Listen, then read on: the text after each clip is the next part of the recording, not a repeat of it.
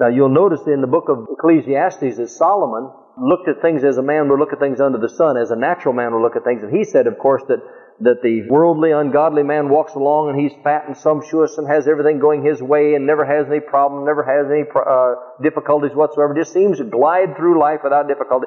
But he says he falls in the grave at the end. And he said now the godly man comes along and he's persecuted and tried and tested and struggles and fights and just barely makes it through, and he falls in the grave at the end too.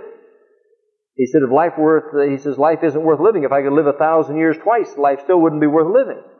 Well, that's as the natural man looks at it, but the godly man looks at it differently. Acts the 20th chapter, beginning with verse 22.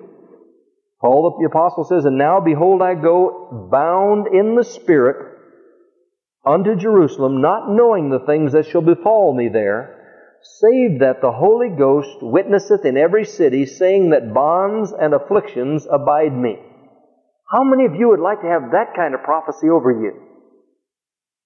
Brother, got a word from the Lord for you. You're going to go in bondage, and you're going to be beaten, and you're going to be put in prison, and you're going to have need, and you're going to be shipwrecked, and you're going to...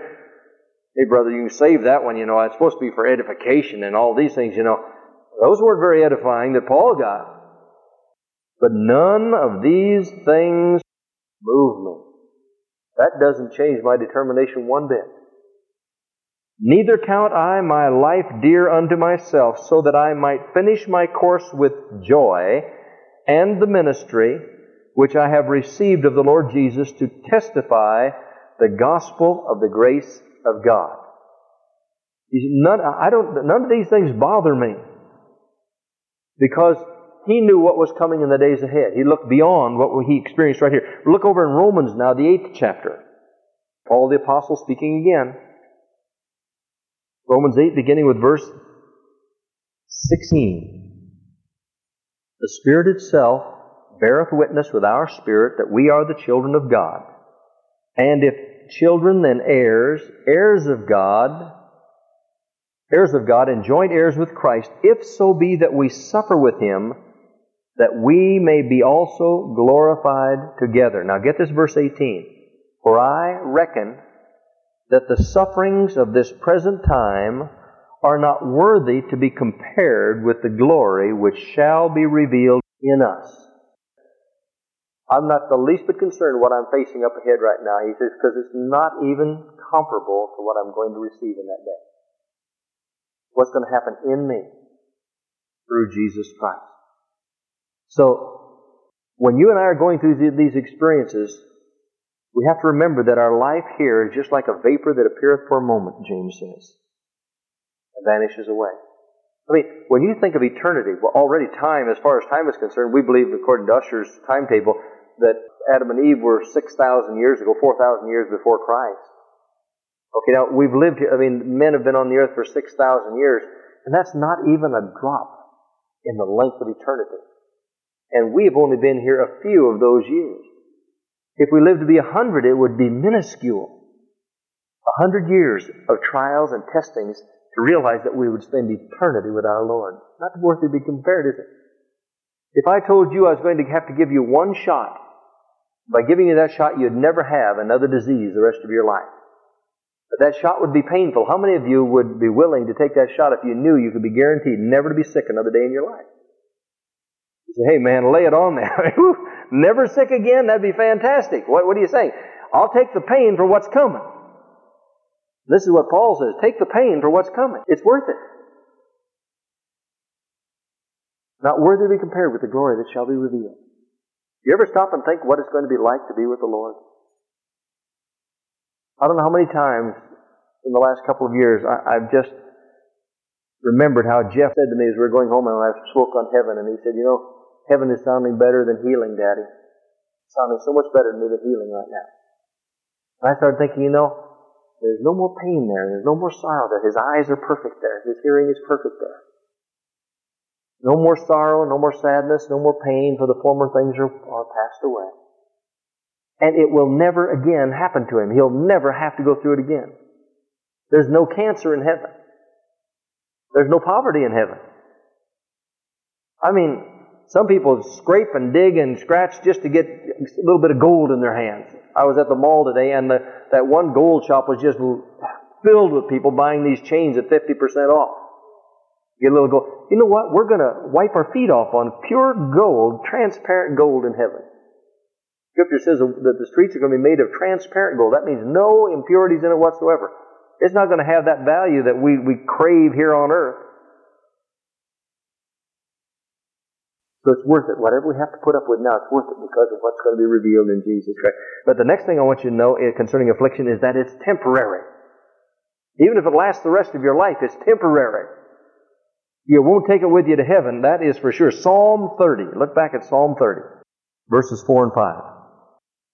Psalm 30, verse 4 and 5. Sing unto the Lord, O ye saints of His, and give thanks at the remembrance of His holiness. For His anger endureth but a moment.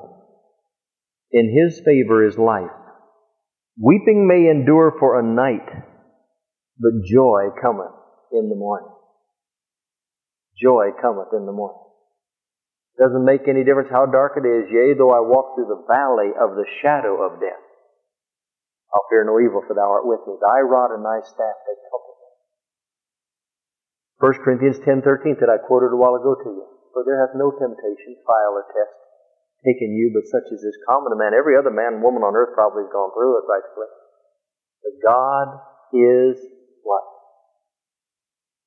Look at it. 1 Corinthians 10:13. Memorize that verse. That's one of the first ones we ever had to learn when I was in Bible college. 1 Corinthians 10:13. But God is faithful. Get that down into your heart. Who will not suffer you to be tempted above that ye are able, but will with that temptation make a way to escape, that ye may be able to bear it. That's a promise. God's faithful. It's just temporary. And one more step, the seventh one is, some people are hardened by trials and temptations. How many of you know that the Scripture says time and time again that Pharaoh's heart was hardened? Someone said years ago that the same sun that melts butter petrifies wood. You think about that. There's some people, when they go through hard times and afflictions and tribulations and trials and testings, they become very hard and bitter. And in fact, the Bible says that in the book of Revelation, when finally there's going to be hailstones come out of heaven and the rocks are going to be, mountains are going to be moved and people are going to be dying all over, that the people are going to harden their hearts and they're going to curse God and wave their fists at Him and say, hide us in the rocks so that He can't find us. They won't repent. They'll just get harder and harder and harder. And Pharaoh, every time God performed a miracle through Moses, Pharaoh would recant, but then his heart would harden all the more. Now, he had the same truth that the person right alongside him could have had and accepted the tribulation and repented and changed. I went to church with my sister one night, and I had a buddy that I'd run with. Tried my best to get to see him again when I was back in Fremont last year, and he wouldn't answer my phone calls. And when I'd go to his house, nobody would come to the door. His folks had called and said I was in town. I don't think he wanted to talk to me, because he knew that when I became a Christian, my whole life changed overnight. And he said, if my folks are Christians, I'd just soon go to hell. And man, he went right on down the tubes. Really lived it up. But that man had heard the same gospel I heard. He heard the same message I heard. It hardened him, and it softened my heart. Now, let me tell you something. God judges each one of us according to that response. Nobody has to respond to the gospel. No one has to trust in the Lord. No one has to say, Lord, I just trust you and I'm yielding to you. We can get as mad as we want to. We can double up our fists. We can scream at God. I told you about a time I was stunned when a man one time stood in his living room, went just like this. He said, go ahead, just smash me like a bug. You get a big kick out of that stuff. Just have at it. Have fun. I thought, oh, the foolishness of that. How do you fight God? Think about it. My mind absolutely says tilt will not compute when I even think of saying something against God. But Pharaoh's heart got harder and harder and harder, and others are softened by it. Look back in the book of Nehemiah, chapter 9. I want to read beginning with the 21st verse. Nehemiah speaking, he says, Yea, 40 years didst thou sustain them in the wilderness, so that they lacked nothing. Their clothes waxed not old, and their feet swelled not. Moreover, thou gavest them kingdoms and nations, and didst divide them into corners, so they possessed the land of Sihon and the land of the king of Heshbon, and the land of Og, king of Bashan. Their children also multipliest thou as the stars of heaven, and broughtest them into the land concerning that which thou hadst promised to their fathers, that they should go in to possess it. So the children went in and possessed the land, and thou subduest them before them, the inhabitants of the land, the Canaanites, and gavest them into their hand with their kings and the people of the land, that they might do with them as they would. And they took strong cities and a fat land, and possessed houses full of all goods, wells digged, vineyards and olive yards, and fruit trees in abundance. So they did eat, and were filled, and became fat, and delighted themselves in thy great goodness. Nevertheless, they were disobedient, and rebelled against thee. Now here God had given them all these blessings, but they were rebellious and turned against Him. And cast thy law behind their backs, and slew thy prophets which testified against them, to turn them to thee, and they wrought great provocations. Therefore thou deliverest them into the hand of their enemies, who vexed them, and in the time of their trouble, when they cried unto thee, thou heardest them from heaven, and according to thy manifold mercy thou gavest them saviors, who saved them out of the hand of their enemies. He's talking about the judges that came. They had judges, Samson and some of the others that came and saved them from their enemies. When they would repent, when they were in bondage and taken off into captivity, they would repent, and God would, in His mercy, send them someone to deliver them again. But after they had rest, they did evil again before thee. Therefore leftest thou them in the hand of their enemies, so that they had the dominion over them. Yet when they returned and cried unto thee, thou heardest them from heaven, and many times didst thou deliver them according to thy mercies, and testified against them, that thou mightest bring them again unto thy law. Yet they dealt proudly, and hearkened not unto thy commandments, but sinned against thy judgments. What if a man do, he shall live in them, and withdrew the shoulder, and hardened their neck, and would not hear. In other words, they went, no sir, no way. You ever had somebody try to, you lay your hand on the shoulder, and they go like this, get your hand off me? You say that's what they did to God. Don't. Prophet come around, they get mad at him. Let me tell you something. There's people today that do not want to know what the Word says. They don't want to hear what the Word says. They get mad at you when you tell them what the Word says. Verse 30. Yet many years didst thou forbear them, and testifiedst against them by thy Spirit in thy prophets, yet would they not give ear. Therefore gavest thou them into the hand of the people of the lands. I want to tell you something. There are a lot of people who have walked with the Lord in the past, who have turned their back on the Lord and then gotten into trouble, and they ask for forgiveness. The Lord brings them back and do the same thing over again. Scripture says, my spirit will not always strive with man.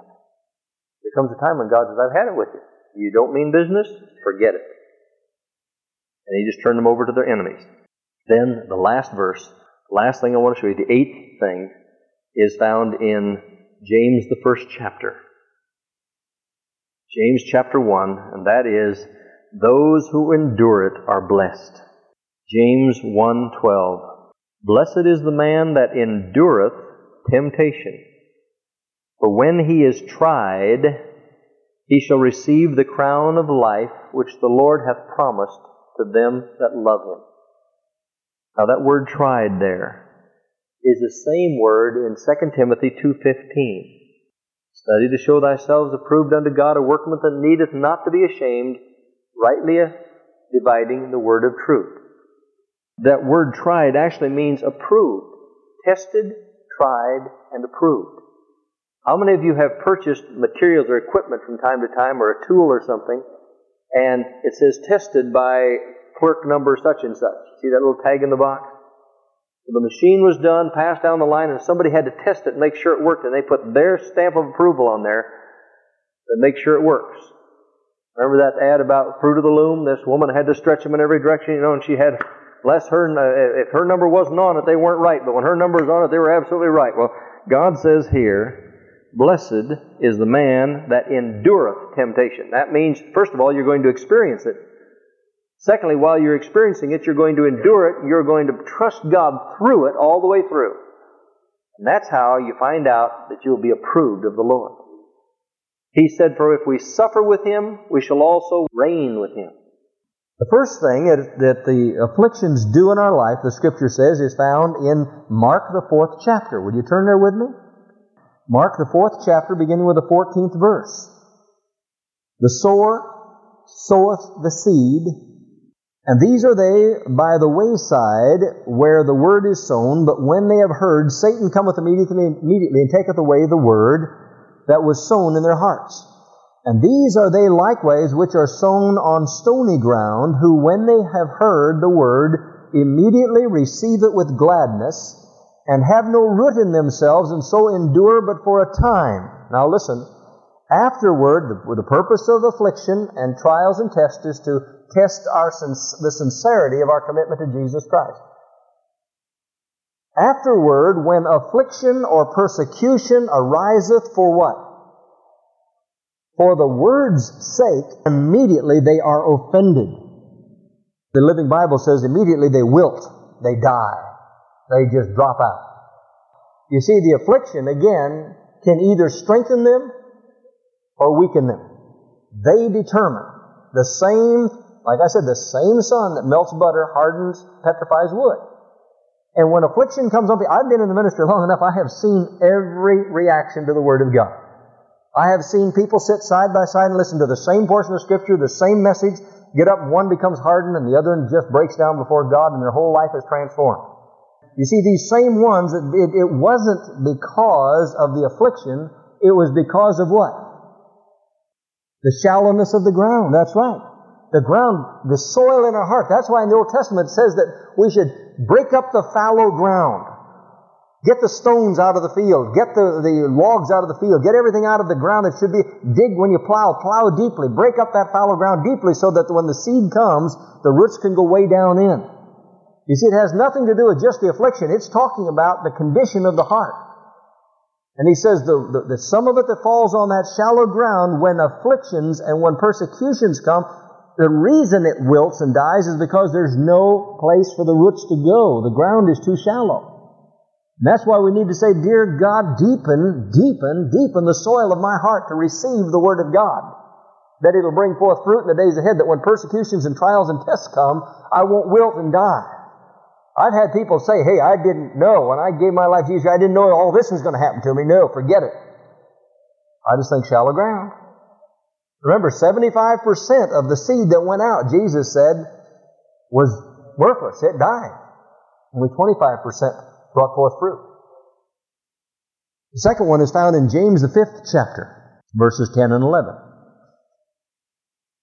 James says, Take, my brethren, the prophets, who have spoken in the name of the Lord, for an example of blessing and miracles and wonders. You don't hear this verse I've never seen this verse on a refrigerator door, have you? Or stuck up on somebody's dashboard. Have any of you ever carried this verse around in your pocket to memorize it? How many of you have ever seen on a dashboard, my God shall supply all your need according to His riches and glory by Christ Jesus? Well, we love that verse, but we need to also have this verse for balance. Take, my brethren, the prophets who have spoken in the name of the Lord for an example of suffering, affliction, and of patience or steadfastness. In other words, you saw them go through affliction, but you saw with that affliction there was steadfastness, there was patience. They waited upon the Lord. They depended on the Lord in the midst of the storm. They said, God will bring me through this. Behold, we count them blessed or happy which endure. Ye have heard of the patience of Job and have seen the end of the Lord, that the Lord is very pitiful and of a tender mercy. Count them happy or blessed which endure. How many sermons have you heard in your lifetime on enduring the suffering and the tribulation and the tests and trials of life?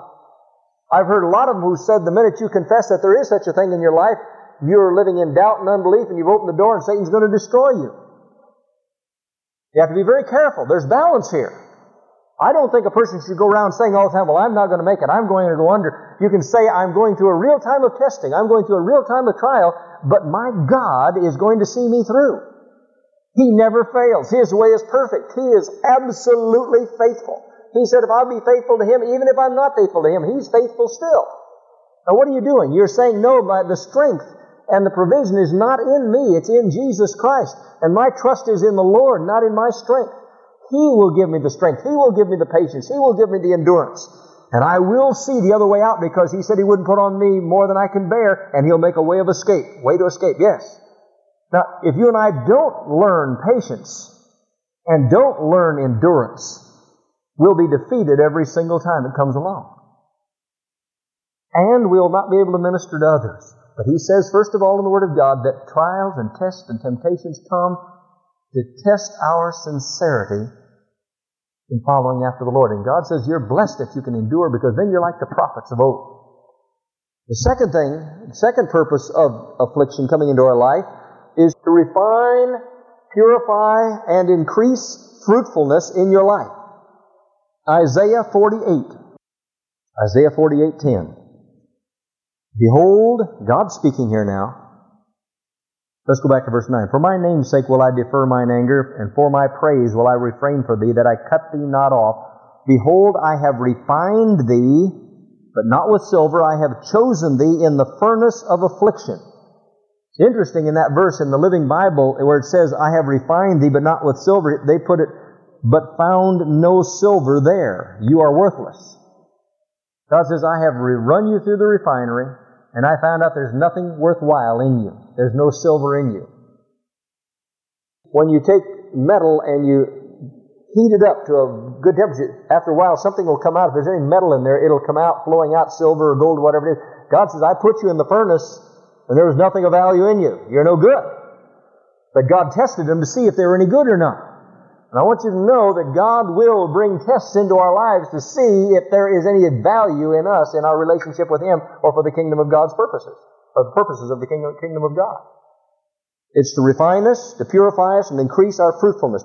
John 15. Now we know what chapter that is, don't we? I am the vine, ye are the branches. That's right. John 15:2.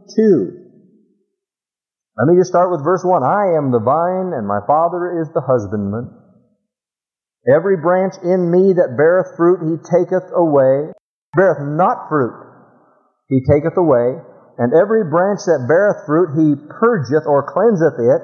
He purges it or He prunes it. He cuts it back severely so that it might bring forth more fruit. Last year, when the freeze came, I have one navel orange tree left. And I knew that it had gotten tall enough that I could not cover it anymore unless I wanted to build a skyscraper. And I didn't have the time or the energy to do it, so I got my chainsaw and I severely pruned that thing. I went in there and just cut all the branches off above here, just right through the tree, and I thought, I hope this poor thing survives. Well, I mean to tell you, since last year, that thing has just skyrocketed, brand new branches everywhere up there. No fruit up there yet. All the fruit, the only fruit that was left on was on the bottom branches, but I chopped that thing off. The root system got stronger, and so it could throw forth better branches. Now, if I start to get a freeze again, I'm going out there with that chainsaw and cut it off again, and those roots will go down deeper and deeper. You know, the tree says, don't do this to me, but in the long run, it'll bear better fruit because it'll have a stronger root system to feed the branches. And He says, when you do bear fruit, I'm not going to stand back and say, isn't that wonderful the way you bear? I'm going to prune you harder so you'll bring forth more fruit. I'm sure the plant doesn't enjoy being pruned. Hebrews, the 12th chapter. Hebrews chapter 12, verses 1 through 11. Wherefore, seeing we also are compassed about with so great a cloud of witnesses, let us lay aside every weight and the sin which doth so easily beset us, and let us run with patience the race that is set before us, looking unto Jesus, the author and finisher of our faith, who for the joy that was set before Him endured the cross, despising the shame, and is set down at the right hand of the throne of God. For consider Him that endured such contradiction of sinners against Himself, lest ye be wearied and faint in your mind. Ye have not yet resisted unto blood, striving against sin. And ye have forgotten the exhortation which speaketh unto you as unto children. My son, despise not thou the chastening of the Lord. Now, I'm told in the Greek that word chastening there actually means training or instruction of the Lord. Nor faint when thou art rebuked of Him. That means convinced or convicted of Him in some of the translations. For whom the Lord loveth, He chasteneth, and now watch out for that next word, scourgeth. That means whip or flog. You mean God will whip or flog? I didn't say it. The Bible says it. For whom the Lord loveth. Now, if you don't get whipped or flogged once in a while, He must not love you, okay? He scourgeth. every son whom he receiveth. If ye endure chastening, there's that in word instruction again. Chastening, God dealeth with you as with sons. For what son is he whom the Father chasteneth not? You know, I've had people say to me, I have never had a spanking in my whole life. And I have to bite my lips so I don't say, I really feel sorry for you. Because you have never known what it is to be corralled or brought into correction or put on a short leash. You've never learned what it is to be trained up. Talked up, maybe, but trained up. And when the next generation comes along, you'll have no concept. If that child gets out of bounds, you'll have no concept of how to redirect that child. But if ye be without chastisement or instruction, whereof all are partakers, then are ye bastards and not sons.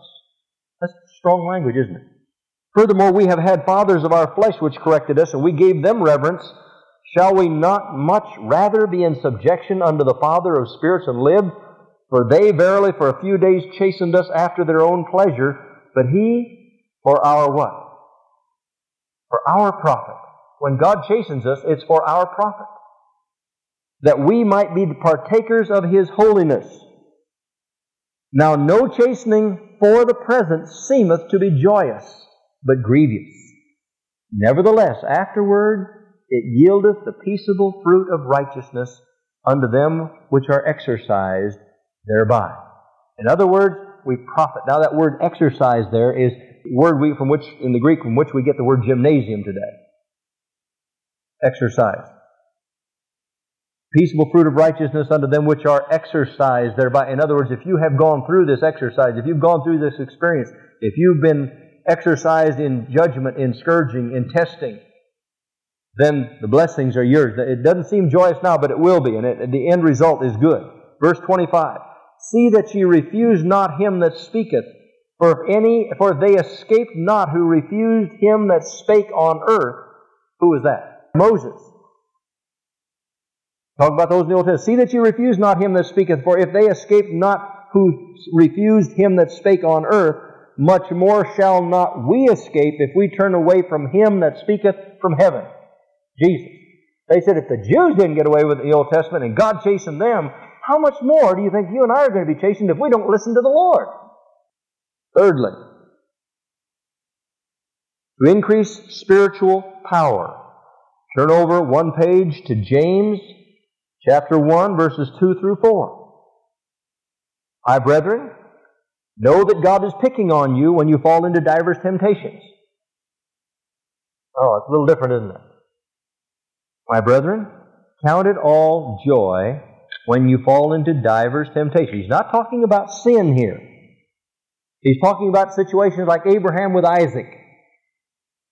God tested Abraham, and he came through. Knowing this, that the trying of your faith worketh patience. But let patience have her complete or perfect work, that ye may be perfect, mature, and entire, wanting nothing. He says it's for our good, that these afflictions that come upon us are to increase our spiritual power, make us stronger in the Lord. 1 Peter, the 5th chapter. 1 Peter 5, beginning with verse 8. Be sober, be vigilant, because your adversary the devil, as a roaring lion, walketh about, seeking whom he may devour. Whom resist steadfast in the faith, knowing that the same afflictions are accomplished in your brethren that are in the world. He's saying you're not going through anything that people in the world don't go through. The afflictions that you go through, people are going through them every day.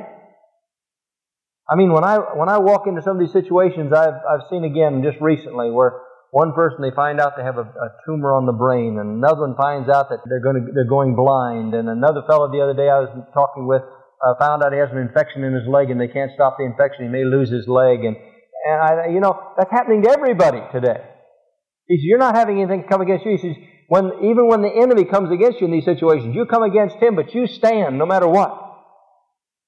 You know, when you say, God, you either deliver me from this or else I'm not going to... No, you don't do that, no. Does the pot say to the potter, you got to do it this way or that way? He's the potter and we're the clay. We're just to bend to His will in our lives, knowing that He loves us with a love And I'll tell you something, I really believe those that were afflicted and go through trials and tests all their life, I think that when they get to heaven, they're going to know joy and release and blessings like many of us won't even experience. Verse 10, but the God of all what? Why would He call Him that? What is grace? Power to know and to do God's will, Bill Gothard said. Power to know and to do God's will.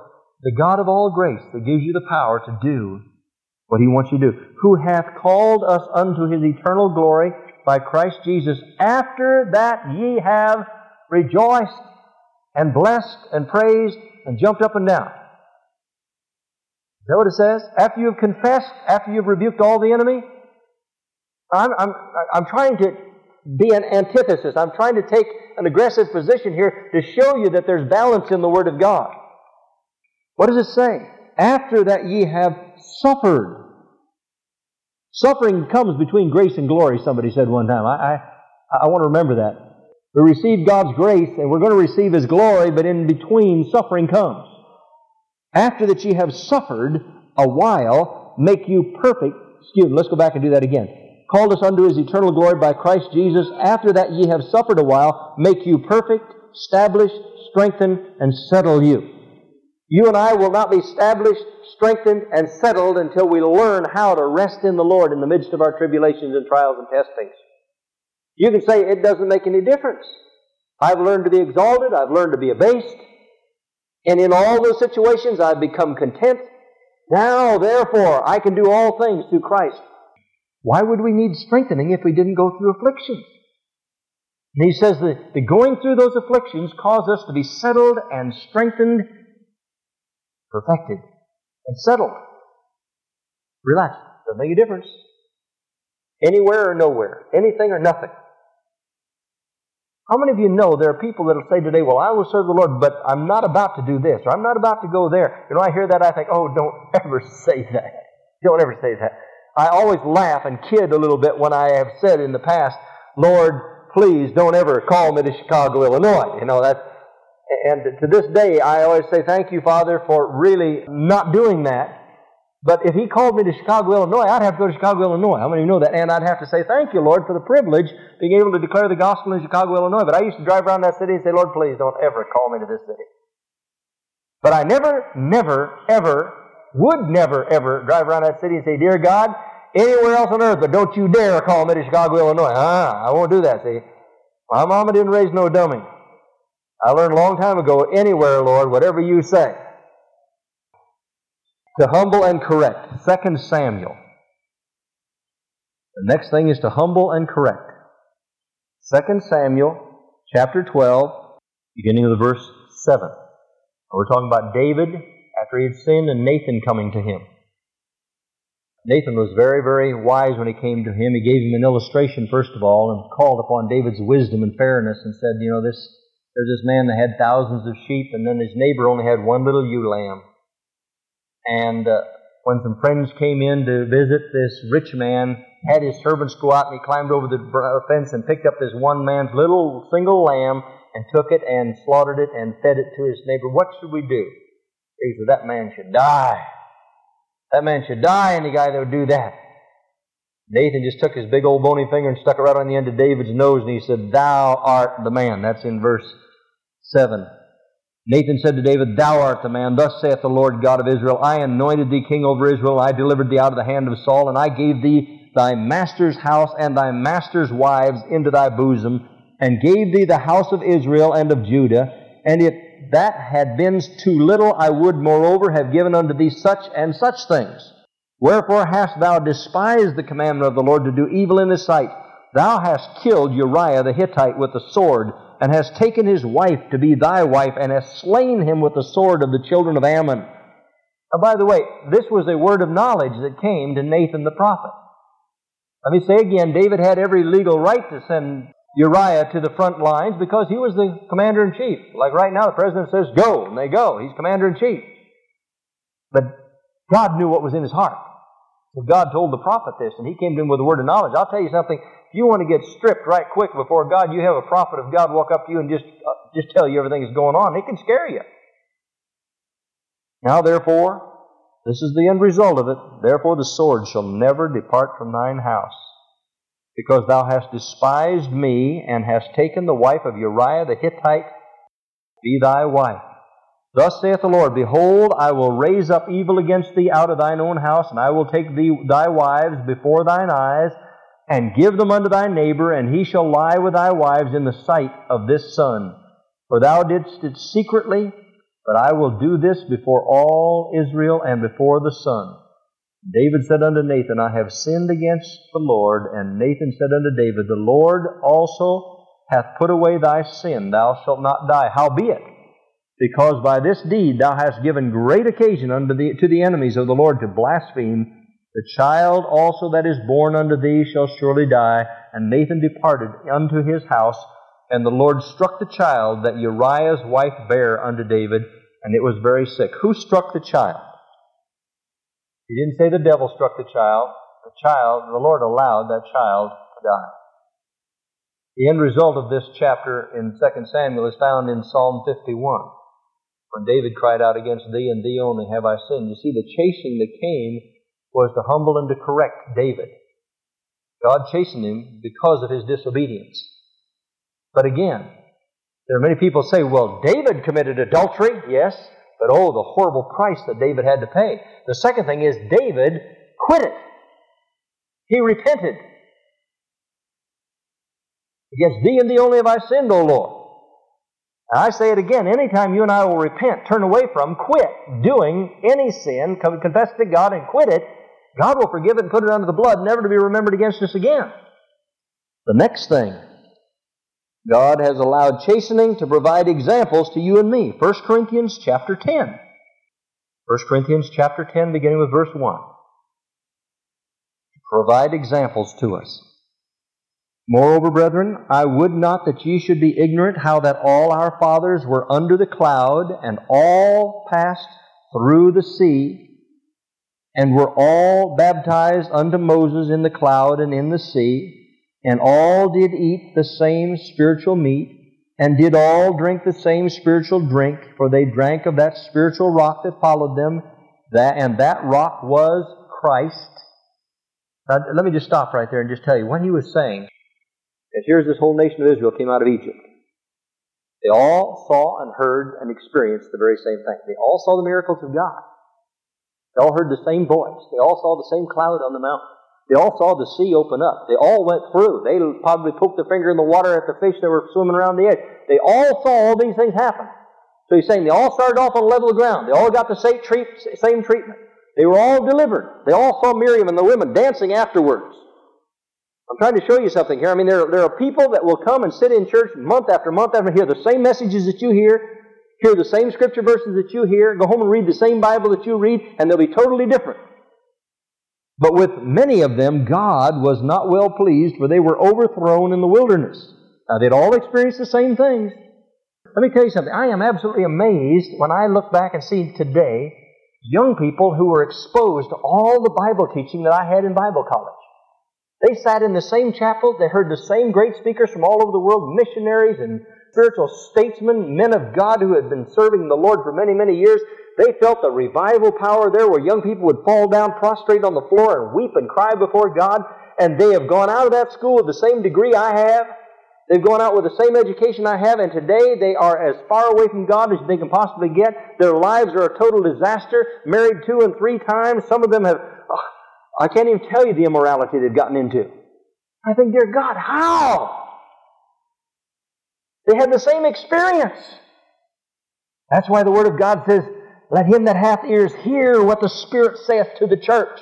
Why would he say that? Because there are some people that can't hear. Some people that won't hear. Let him that hath ears hear. He didn't mean let them in the door. He meant open your ears, pull the earwax out, listen. How many of you know it can go in but not register? Through the ear gate and the eye gate and not register. There have been people I have warned and talked to and prayed with and encouraged and taught them the Word of God. And I know they heard it because they would respond to me. I know they could see the verses. I'd hold it up in front of them and they just go right on down the street. And someone else, I'll come along and quote a scripture verse to them and they take off like a rocket. Must be God. God's not fair. No, don't blame God. As a man thinketh in his heart, so is he.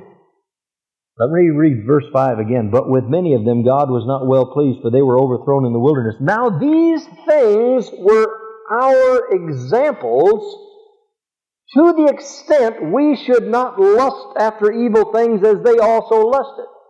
God said, I didn't write those things down just to have an X-rated book. I wrote them down to warn you what I think about these things. So don't ever come to me later and say, God, I didn't know you didn't like that. He says these are for your examples. See what I did back there? I, the Lord God, change not. Jesus Christ the same yesterday, today, and forever. God says these things are here for your benefit. Neither, first of all, He says what? Don't be lustful. The Word of God says, don't even let those things even be named amongst Christians. These things should not even... Let me tell you something. Today it is absolutely atrocious, the things that are being named as happening amongst Christians in the area of lust. He said, don't even let those things be named amongst Christians. Neither be ye idolaters, as were some of them, as it is written, the people sat down to eat and drink and rose up to play. What is idolatry? Well, that's when you take a piece of wood and you cover it with wood, gold and silver, and put little diamonds and precious stones on it, and you set it up in the altar and you kneel down and pray to it. Is that idolatry? It can be, but that's just the grossest form of it, I guess. That's not the grossest, but the most obvious form. But you know what? There are some people that worship their back pocket, some men that worship their back pocket. You know, that's where a lot of preachers really foul up. They try to get into men's back pockets a lot of times. And I found out a long time ago, if you get a hold of their heart is attached to their pocketbook. And you just get God to get a hold of their heart and it'll take care of their pocketbook. But some people worship this thing. What's in it? The plastic and the money. Some people worship the thing they drive down the street in. Some people worship the house that they live in. Some people worship the very job they have. Some men worship their wives and some wives worship their husbands.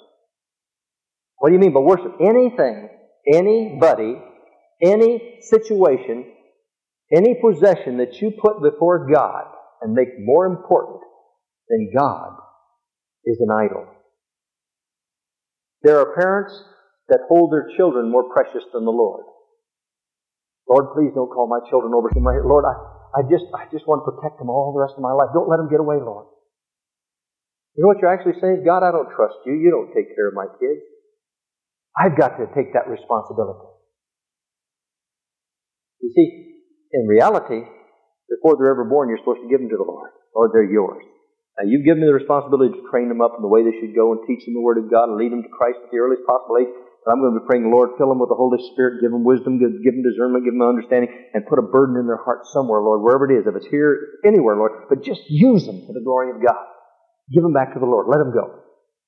I've known of parents that would not let their children go off to a Christian Bible college, only to lose them later on and have them turn away from the Lord.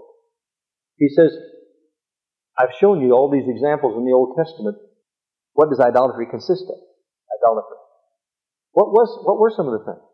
They went over to the foreign nations and worshipped some of their false gods. How many of you know just outside of the city of Jericho that somebody committed idolatry? What did he do? He coveted some things above God. Said, now that's sacred. You don't touch those things. That's sacred for the Lord's work. And he took it and he buried it under his tent. He began to crave and be covetous of gold and garments. And buried them. Even though he knew the Lord said not to do that. Disobedience on his part, covetousness on his part. But he put them before the Lord and took them in disobedience to God's word. He said, these things are written for your sake and mine so that we'll not do these things.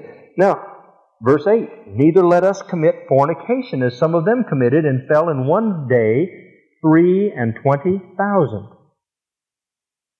Now what were they doing when that happened? So they were committing fornication with the daughters of Moab. That's right. They would go there. And what would happen, many times the daughters of Moab would have them go into the temple with them and throw a little bit of incense on the altar. That was required for them. You see, they had what they called temple prostitutes in that day. And that was kind of exciting for the Jewish men to be able to go out of their own nation where no one knew where they were and to go into these the women and say, sure, I'll be glad to have a relationship with you. But first of all, let's go in, we might get the blessing of our God on this. And you just throw a little bit of incense on the altar. And God says, don't you do that.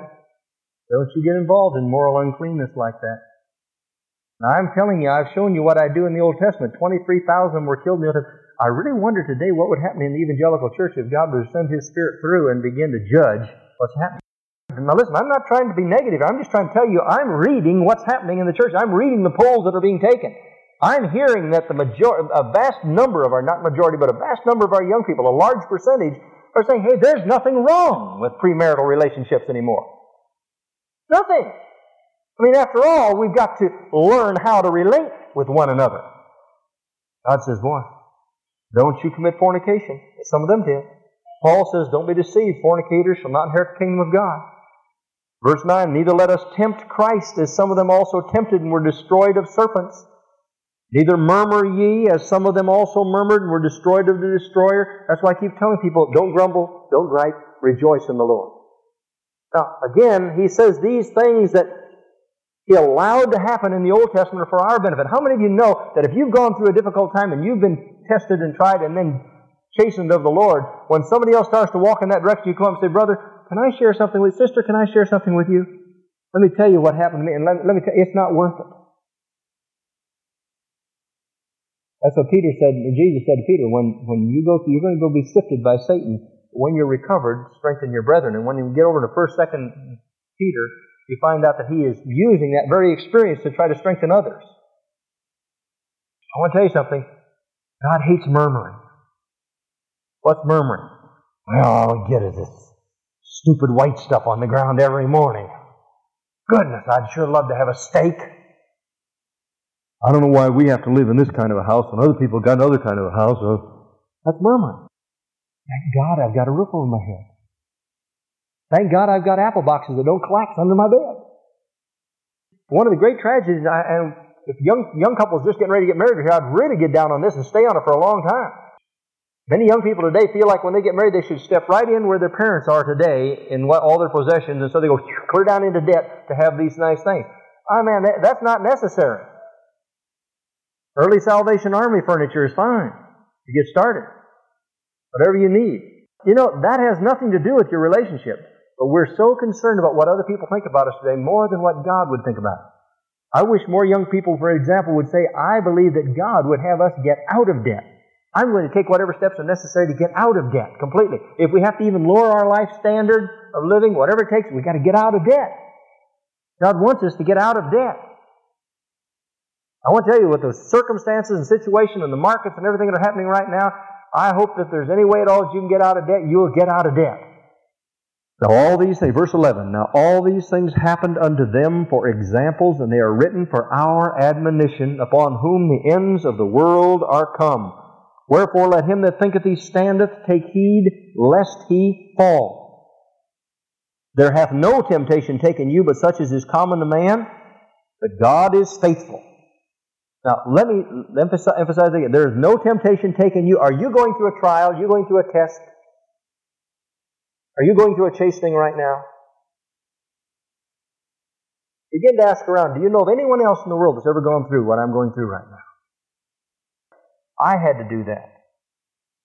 When Beverly passed away and Jeff passed away, for many days I would take the newspaper and open it up, and I would look for the obituary. I'd say, Lord, here's another mother that passed away. Here's another daughter that passed away. Here's a son that passed away. Here's a baby that passed away. There is no temptation taken you, but such as is common to man. But that next phrase is what you and I have to declare every day. But God is, who will not suffer you to be tempted above that ye are able. But just like the others that go through it, they have to come through it. But will with the temptation also make a way to escape, that ye may be able to bear it. Wherefore, my dearly beloved, flee from idolatry. Now, God said all those things that happened to them back there, and they went through some tough times. They went through them so that we could learn. Can we learn? Someone said the one thing we learn from history is that we never learn anything from history. But God says, remember, look back, see these things so that you'll learn and not have to go through the same thing they went through. Next, to show love, His love and concern. Proverbs, the 3rd chapter. God allows afflictions to come to show His love and concern. Of the Lord, neither be weary of His correction, For whom the Lord loveth, He what? Correcteth, even as a father the Son in whom He delighteth. The Lord does this, allow this to happen in our lives in order that He might correct us and show His love and concern for us to be what He wants us to be. Turn to Revelation, the 3rd chapter, and the 19th verse. As many as I love, I rebuke and chasten. Be zealous, therefore, and repent. Now, the Lord says the reason He allows these things to come into our lives many times is chastening so that we'll stop what we're doing and turn around, to show His love and concern. Then, finally, to give rewards. He allows affliction and chastening to give rewards. Romans, the 8th chapter, verse 17.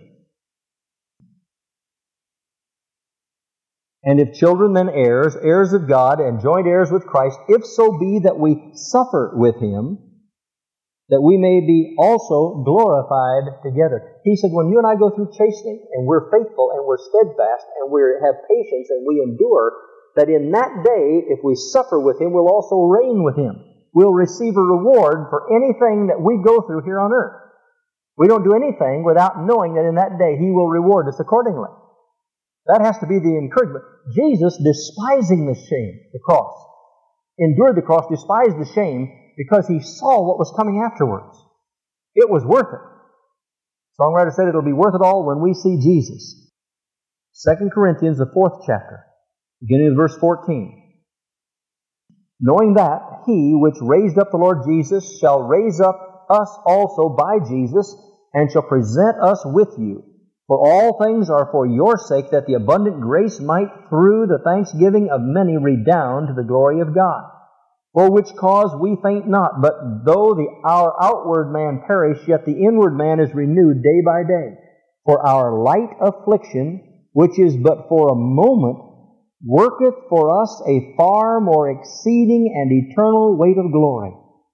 While we look not at the things which are seen, but at the things which are not seen. For the things which are seen are temporal, but the things which are not seen are eternal. He says, whatever we're going through here, in comparison to what we're going to receive in that day, it's just a light affliction. And we see people go through some terrible things, but God's Word says that's just a light affliction in comparison. If I said to you, for example, could I just take a needle and stick it in your hand once? You'd say, absolutely not. If I give you $5, can I take a needle and stick it in your hand once? No. If I give you $5 million, could I just stick a needle in? Well, now, maybe, All of a sudden, I think I could put up with a needle. How about if I give you $20 million? Have at both of them. Which one do you want? $20 million. Now, this is what Paul, the writer Paul, is saying here. He's saying, compare what you've got coming in comparison to what you're going through. It's just a light affliction. And it's very temporal. These things that we have here on earth, whether it be our loved ones, whether it be our possessions, whether it be a position in life, these things are nothing in comparison to heaven. We think that they're wonderful, we think that they're nice to have, and we try to achieve and hit some goals, which I believe God wants us to do, not to set our hearts on them, but to use the talents and abilities we have, and as God returns the blessing to us, it's wonderful. But always remember that these things will have no meaning whatsoever when we stand before the Lord.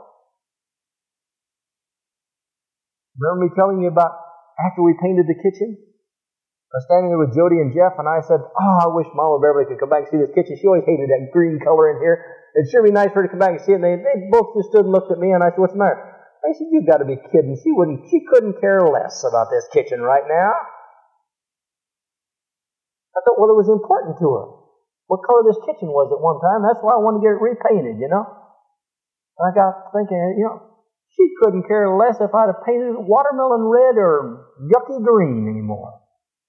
Why? Because she's gone through her light affliction. Somebody says, I'll bet she knows everything's going on back there on earth. I said, I hope to God she doesn't. Because when I go to heaven, I don't want to have to look back and see all this mess anymore. He says, no more sorrow, no more heartache, for the former things are passed away, bless God. Or we get sentimental and say, I hope she's just watching me. Well, get serious. I mean, when I get to heaven, forget it back there. Not worthy to be compared, the Word of God says. James 1, verse 12.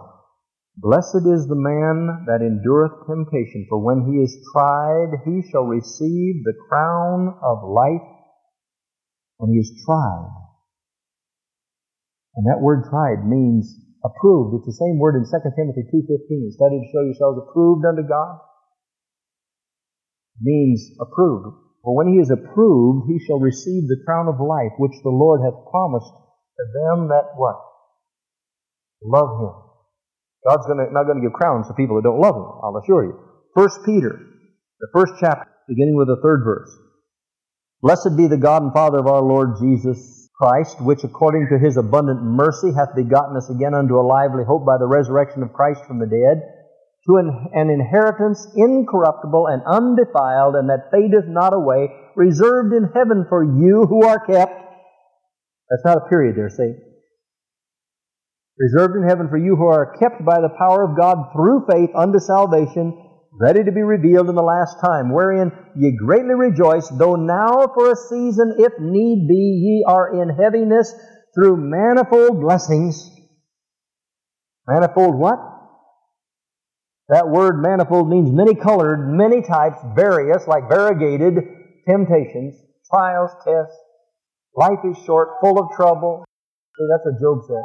That the trial of your faith being much more precious than gold that perisheth, though it be tried with fire, might be found unto praise and honor and glory at the appearing of Jesus Christ. He said when you come out of it, you'll be tested and tried, and it'll bring glory to the Lord in that day when you stand before him. In the midst of it all, you say, Bless the Lord, O my soul, and all that is within me. Bless his holy name. Forget not all of his benefits. Forgiveth all my iniquities, healeth all my diseases, on and on and on and on. This is the stand that God wants us to be able to have in the midst of the storm. Verse 13, Wherefore gird up the loins of your mind, be sober, and hope to the end for the grace that is to be brought unto you at the revelation of Jesus Christ. Gird up the loins of your mind. Start thinking the way God wants you to think. You know, some people have such an open mind, anything can fall into it. And it says, discipline your mind. Don't let yourself go around grumbling and griping and complaining. Begin to rejoice and declare that God is faithful in the midst of our afflictions. And he'll bring us out. You know, there's not a time when God's going to bring a person out unless they're expecting and in faith believing God to bring them out. Every time they rejoice, God gives the victory when you rejoice in the Lord. Maybe not the way we want it, but it's always the right way.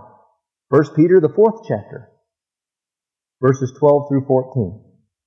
Beloved, think it not strange concerning the fiery trial which is to try you as though some strange thing had happened to you.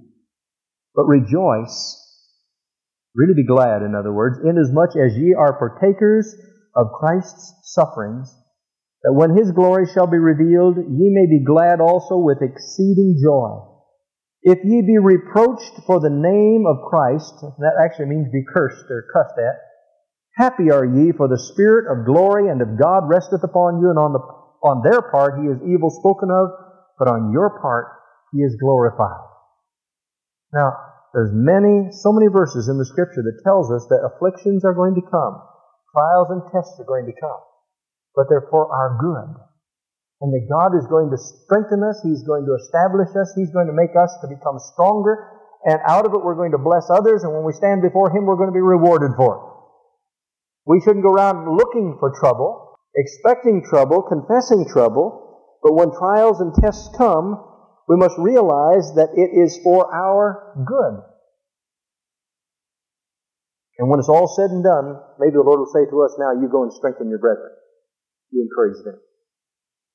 Let me tell you something. In the days ahead, it doesn't make any difference what happens. God's grace is still sufficient.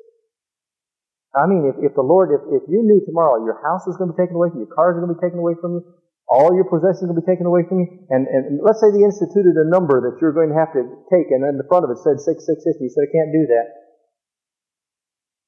Let me tell you right now, there's many people in church that are going to just fall away. No way am I going to take that. I mean, I can't. I've got babies. I've got to feed my babies. I mean, after all.